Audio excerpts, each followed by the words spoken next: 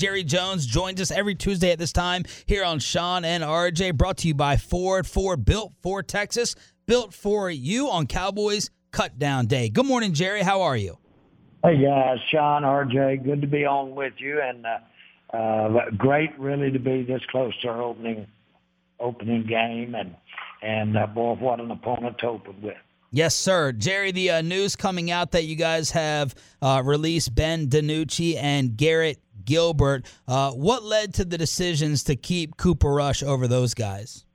Well, I think his consistency, we've, of course, had him for now going on, I think, 3 years. This will be the third season. And I just think that he's shown that he can run the complete offense. And credit to him, he had some tough competition. Those guys didn't cut him any slack. He's had a lot of reps. All of our quarterbacks have because of the absence of Dak. All of those things make us feel real comfortable here. Jerry, how much do you guys judge? I know you judge everything, but we were curious. How much do you judge practice reps versus, the limited game reps you see these guys play at quarterback? How do you weigh those two together? Well, if you're specifically looking at the competitive, the premier competitive times, then I would say the game reps do influence you more. However, without using a cliche, it's the entire look-see. It's what you're talking about is his command of what he needs to do in a classroom, what he needs to take to the practice field, and then how he executes that on the practice field, and, of course, an opportunity within a game. But, I don't know how to give percentages to it. It all gets ultimately to where it's a simple choice. But I think the big thing is you got to feel good. You got to feel like the team feels good when he's in that huddle. And so all of that is alive and well with Cooper. Jerry, I know right now it looks like Cooper's the number 2, but do you expect to take a look at who is available today after cuts are made and maybe bring in another quarterback that's outside the organization right now? I don't. I think that you've got to assume that with his knowledge of what we're doing offensively, what we're doing with the existing personnel that we're going to be opening with, you've got to assume you got a pretty high bar here in terms of what's the most effective way to play if you didn't have Dak now. And all of that said, it's a high bar when you've got the background in it that Cooper's got. So we'll see how that goes. Obviously, this waiver wire comments about who's waived, your interest, where you're going to be, those are highly competitive things. And for obvious reason, we won't be commenting a lot on it. Jerry, just in terms of not players' names, but positions, did you have a really tough decision or multiple tough decisions when it came down to cutting down some of the position groups? Or where were those spots? Well, those positions are the good deal is we had good numbers, especially on our defensive front, and frankly, we had some linebacker pluses here because of our depth at linebacker, and so those were the challenges, frankly, because of our numbers there. Jerry, speaking of the linebackers, who do you guys have at the top of the depth chart right now? Well, I'd say that your starters there, and that has different ways to view it. But your starters are certainly Neal, Parsons, Vander Esch, Smith. Those are the guys that have given us our best look and anticipating what we're going to be doing defensively. Jerry, let's go back to the D-line real quick. You said you had good numbers there, but when we're trying to evaluate maybe, a part of the team that could use an addition or the most help, we take it to defensive tackle. How do you feel about defensive tackle, and do you view that right now as maybe the part of your team where if you're going to make an addition or add some strength, that would be the first place to do it? No, it wouldn't be, and frankly, not defensive about it, just use the term on defense. But having said that, we really like the way that our young guys have stepped up. We've got a lot of help on the way. We've got guys that will be available to us as we get on into the season. So, frankly, I think those interior guys on the defensive front are a strength for us. Jerry Jones right here on Sean and RJ on the Romeo's Pizza hotline on DFW Sports Station. You said last week that Dak got uncorked. We saw some videos of him letting that thing loose. How has Mr. Prescott been looking as of late in practice? Well, I think very encouraging from my viewpoint. He's moving good. He's really got that zip on the ball. We know that he's been throwing with his key receivers for a few days out there the last few practices.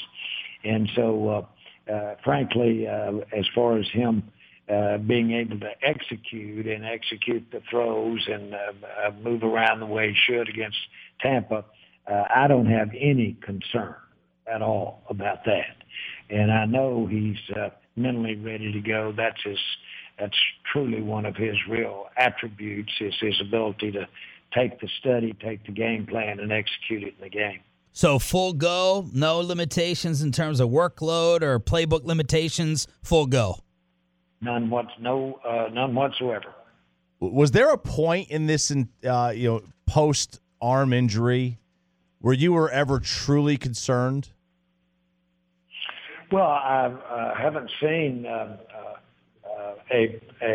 instance where the decision-making process had a certain ambiguity to it that was rare, and that is, every day that you might not use his arm or let him rest. Every day that he does that, would that make him better in December?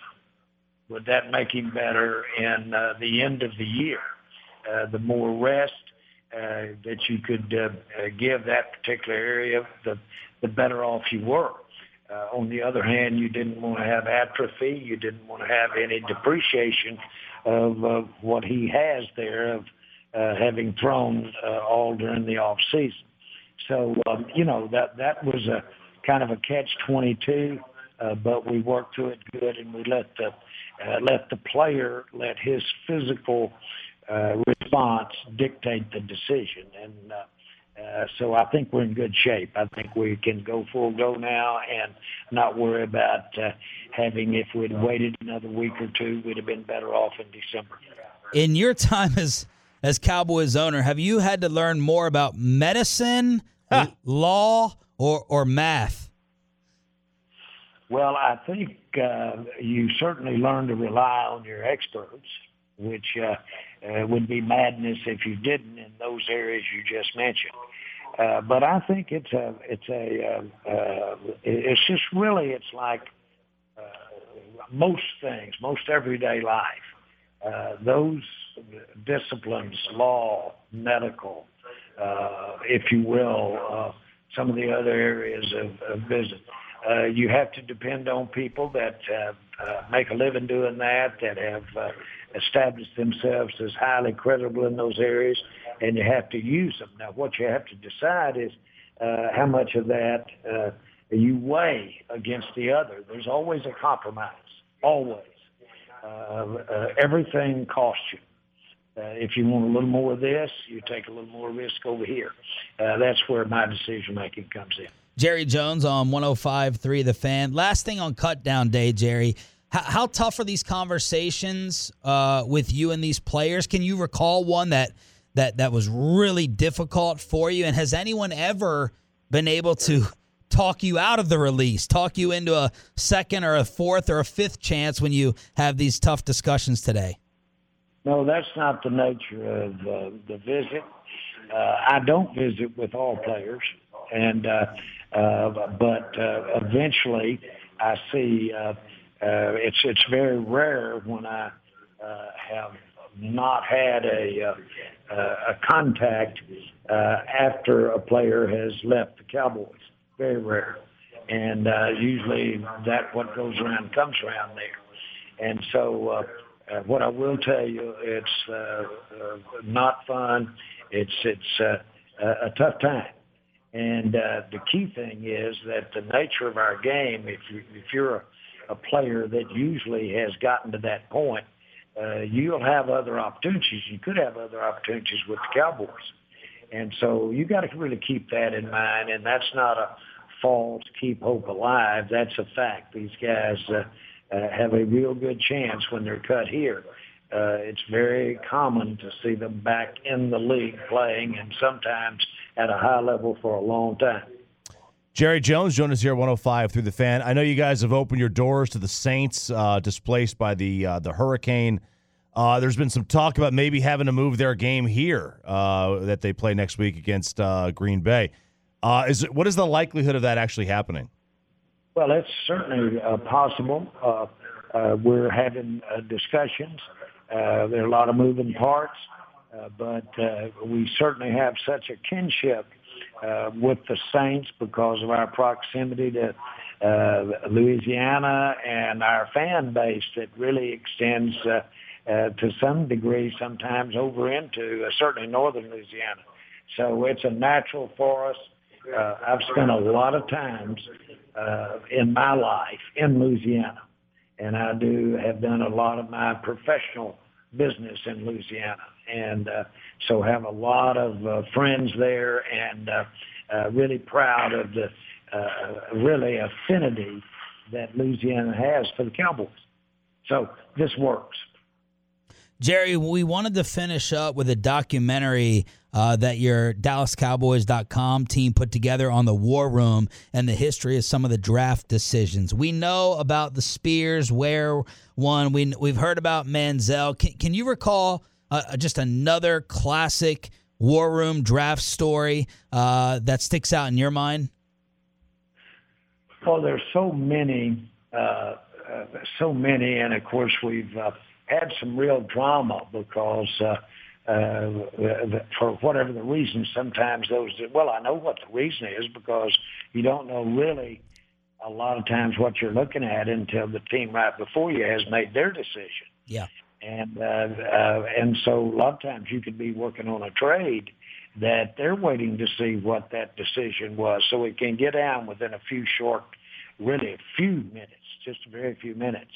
And but frankly, some of the most, if you will, productive things that we've done have been in that short time frame. And really, the oil and gas business really prepared me in a lot of ways for trading under pressure, all of those kinds of things. I got to buy the Cowboys because that's what I did, was trade under pressure. When if you miscued, your ass was on the line.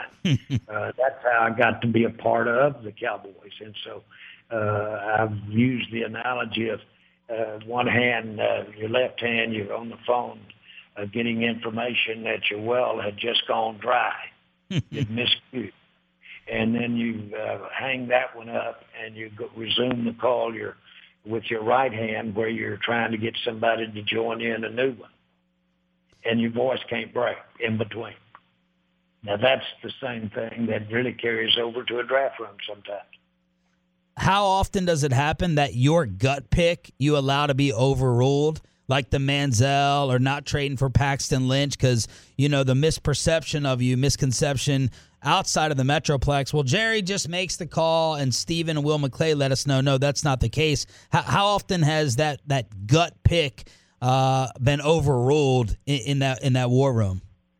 Well, you still have to make the call because that is my responsibility. Yeah. What you're really saying is not overruled. Is really what you're saying is when have their input influenced you differently as they make their points. Yeah. And that happens all the time. But at the end of the day, only God knows. And so they've done a lot of homework, but they and others don't know for sure. It's a very subjective thing. And so you get that input, you weigh it.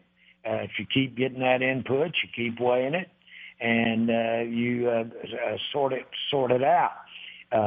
That's the process. But ultimately, the one that bears the ultimate responsibility is the one who makes a call. Sometimes you make the call by acquiescing. It's just not saying no. Yeah. But it's still your call. It's just like if you were going out and making a house purchase or making a car purchase. At the end of the day, if you're the one who's going to be making the payment, if you're the one that goes to the bank, gets the money, that's where the call is.